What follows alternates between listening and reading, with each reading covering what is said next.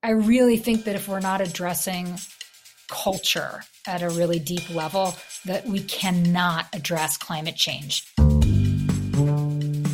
Bree Rosenblum was hired at UC Berkeley in 2012 to lead a research and teaching program in global change biology. And it rapidly became kind of my favorite thing. It's just such a compelling area of study, and also one that requires a lot of thoughtfulness about how to engage students on a topic that could be so demoralizing and depressing, and how to do it in a way that's honest, but also inspiring.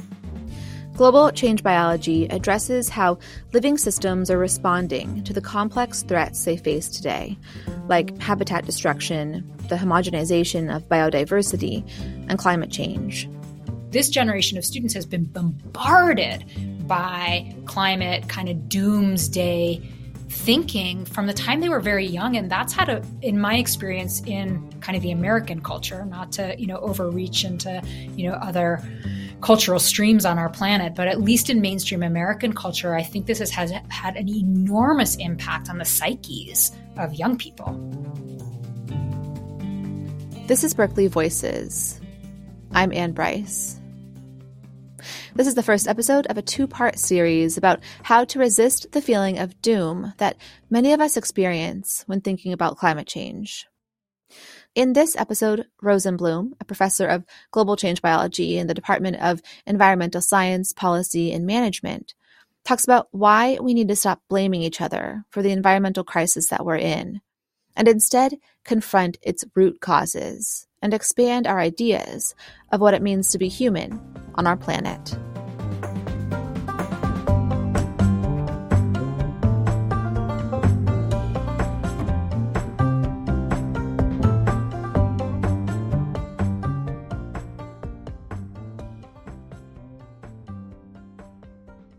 I'm joined by a colleague of mine, Kara Menke, a science writer for Berkeley News in the Office of Communications and Public Affairs.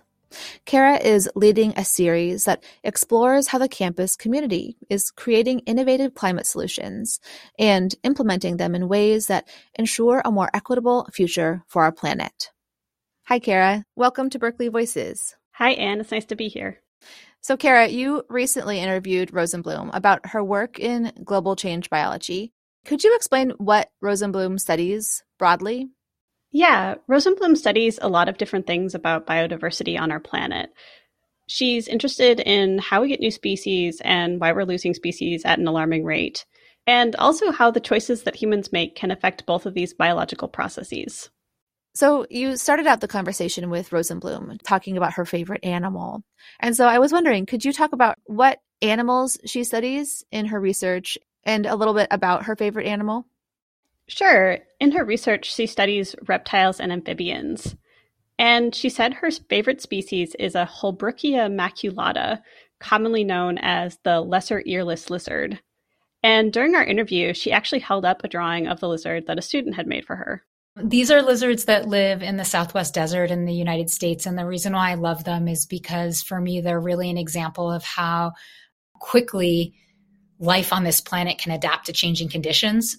So the particular drawing that I showed you is of a white lizard, and they've evolved this white color very, very quickly, just in the very recent past because their environment changed, and they've colonized a whole suite of white sand dunes where normally they would be living in the dark desert. And so I think just being able to hold these, little white lizards and these little brown lizards that were, until a couple thousand years ago, probably the very same species, and then underwent this really rapid divergence is compelling to me because I get to study all of the things that lead critters to adapt to changing conditions. And so that was really kind of my entry as a scientist into thinking about global change, was thinking about it in the past. Now I think a lot about the future, but at the time, as an evolutionary biologist, I was really focused on, how did species get to where they are today, and how might they have changed in the past to meet changing environmental conditions? And then obviously in our generation, we find ourselves at a moment in history where the environment is changing so rapidly that those studies of the past are really most relevant when we can think and apply them towards the future. That's really fascinating. I love that framing. Could you talk a little bit about how you're finding that climate change and just sort of other environmental impacts are affecting some of the creatures that you study? Yeah. So, and I'll probably broaden out a little bit because I study a lot of different things that I consider part of global change that aren't climate change. I study not only how the climate's changing, but other ways that humans are changing, not just the atmosphere, but conditions on the land and the sea, and ways that we're, moving species around, ways that we're moving diseases around. Like there's a lot that we're doing to the environment and with the environment that is beyond just changes in climate per se. There's all of these different components of environmental change that are working in synergy. So a lot of what I study is how those synergistic effects kind of add up to more than what they would if they were there on their own. Last year, Rosenblum published the textbook, Global Change Biology, the study of life on a rapidly changing planet. She says that while she was writing the textbook, she relied on her students to help guide the process. In those first years of teaching, my students were really involved in helping me think through, what materials do they really need to learn this well? And there wasn't a textbook for the field. There's much more narrow books about climate change by itself or marine ecosystems by themselves. So I really wanted to think about, is there a way that I could present all of this material in a very student-centered way that felt more natural and like we were really just like sitting down and looking at the world together, and we weren't making people feel horribly guilty or horribly depressed or unabashedly optimistic, like that didn't have a particular stance, but kind of let students be on a journey. One of the subtle shifts in the way I wrote that textbook was kind of challenging myself to be honest about what I think, but also not pre-assume that there's a villain in every story. Because I find that a lot of the material around, climate change and global change has already pre-assumed humans as a villain. And not only is that depressing for students, but in my experience, it actually brings out the worst in us as humans.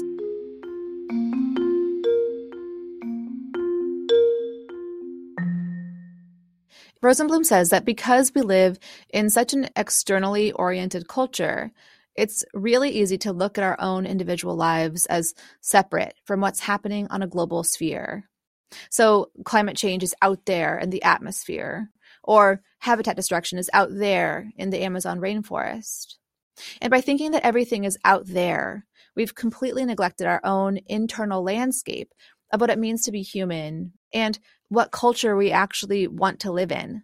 So a lot of my work with students is really around addressing the way that culture lives in each one of us, because it's way too easy to say everyone else is to blame. The factory farmers are to blame, the people cutting down the trees are to blame.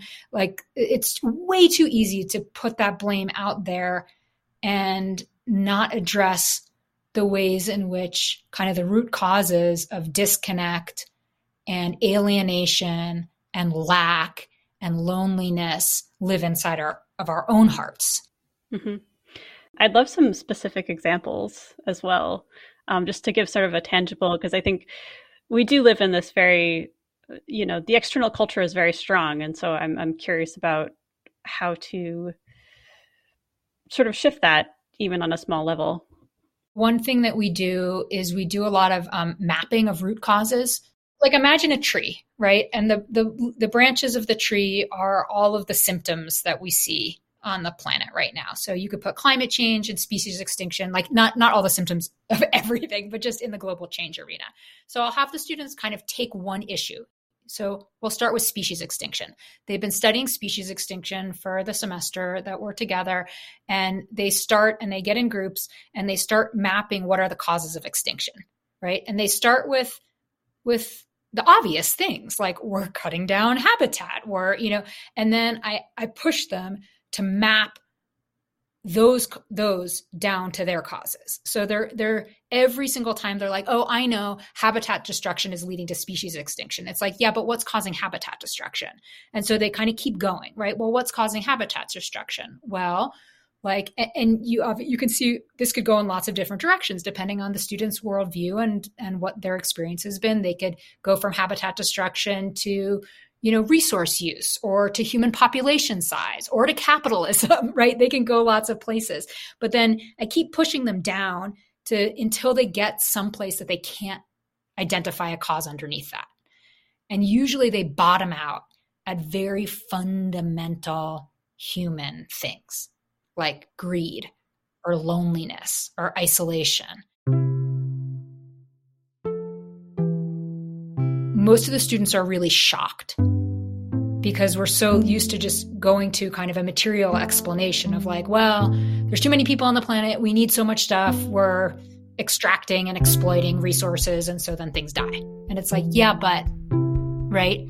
And so once they've gone and mapped down to the root causes, the second half of that exploration is to come back up and look at how those same root causes affect other things they care about in their lives. The last part of that exercise is that then I ask the students to think about how they could address the root causes in their lives instead of addressing the symptoms. It's a very empowered stance to say, okay, alienation is leading to species extinctions. How do I address species extinctions? That is so far beyond any 20-year-old to feel like they can make a meaningful contribution. But if I ask them, how can I address alienation in my life? Then all of a sudden they've got this like huge 360-degree vista of like really exciting things that actually recruit their own talents and skills and dreams and aspirations. And then we spend a lot of time with the like, well, is it okay? Like, is it okay if what I really want to do is like propagate orchids and give them away to people on the street? Like, is that really combating climate change? It's like, well, is it combating alienation? Yes. Is it something you're passionate about? Yes. So why wouldn't that have intrinsic value? And you mentioned this a little bit when like working on the exercise with the students of kind of root causes, about how we get to kind of like almost like human values, or I'm not sure how to describe them, but could you talk about some of those that keep coming up and how you think they're contributing? Yeah. So in my experience, and a lot of environmental scholars have written about this, it's not novel scholarship, it's just the way I present it to the students, is that there's basically two worldviews that are competing in our society right now. And again, our Western kind of society that's grown these particular roots. The first is a many thousands-year-old view that humans are superior to other species on the planet. That's kind of like humans are the best thing in the world. And that leads to a very particular environmental worldview where resources are materialistic things that are fine for us to extract and use as we want because we're the best and that's the whole planet is here for us. So that's one of the environmental worldviews that even if people don't admit to, it's usually floating in the mix someplace in our psyches. And this is how it's so easy for us to kind of divorce ourselves from the degree of exploitation that's required to maintain our lifestyles, right? It's like, oh, well, we're so great. So like, yeah, we're destroying the rainforest, but like, I need my new cell phone. There's a superiority mentality that's embedded in kind of the capitalist machine. The second competing environmental worldview is the humans suck and we screwed up so badly that we should just be wiped off from the face of the earth. And I used to do this exercise with my students before every class where I'd have them just like do a quick doodle on a theme. So it was like eliciting just their feelings about something without trying to make it really sciencey. So when I used to ask just like take 5 minutes and just doodle a picture of like what you think the single biggest solution would be to our current environmental crisis, the most common picture I would get would be a stick figure person with an enormous eraser. So something on that theme. So the theme that if we could erase humans, everything would be fine. So these two worldviews are competing, not just in different people and leading to cultural wars, but they're actually competing inside us. So most people, if you actually get them to be really honest, hold both of these views simultaneously, that we're totally awesome and we totally suck. So we are the problem and we're the solution. And it creates a lot of inner friction because people are spending a lot of time trying to figure out, like, am I awesome or do I suck? Like not only me individually, but my entire, species. Obviously, I don't think either of those environmental worldviews are particularly inspiring or fruitful, but I think that it's where we're at in terms of how we need to kind of talk about the reality of the situation. Right. And do you think these are also kind of contributing to kind of the feelings of hopelessness or despair that people feel around these issues?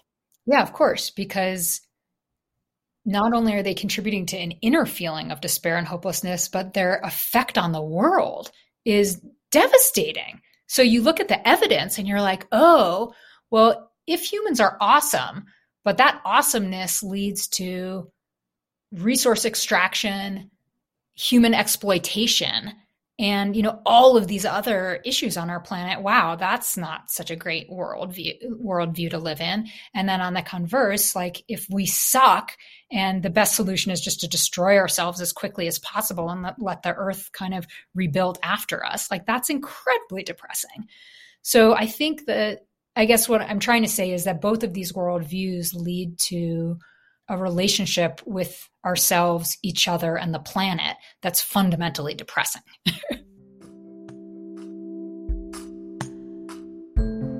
I really think that if we're not addressing culture at a really deep level, that we cannot address climate change. We can have technology be part of the solution. We can have activism be part of the solution. We can have regulation be part of the solution, but none of those things win on their own without addressing the cultural norms that got us to the place where humans, even if it wasn't consciously thought it was fine to destroy other life forms, like that humans subconsciously thought that it was fine to treat other living things like this. So that to me is kind of like the biggest hope for this generation, is that I think young people are so tired of the cultural norms that kind of led to the environmental crisis we're in, that I think there's actually an appetite for addressing the culture in addition to doing the other more external facing work.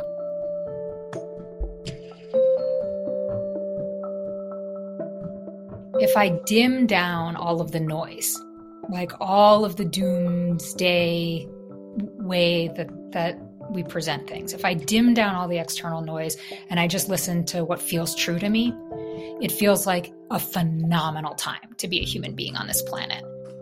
Like we are in such an amazing individual and collective squeeze point. Do we want humanity to mean what it has meant in the past, or do we want to create a new meaning for our species and our purpose?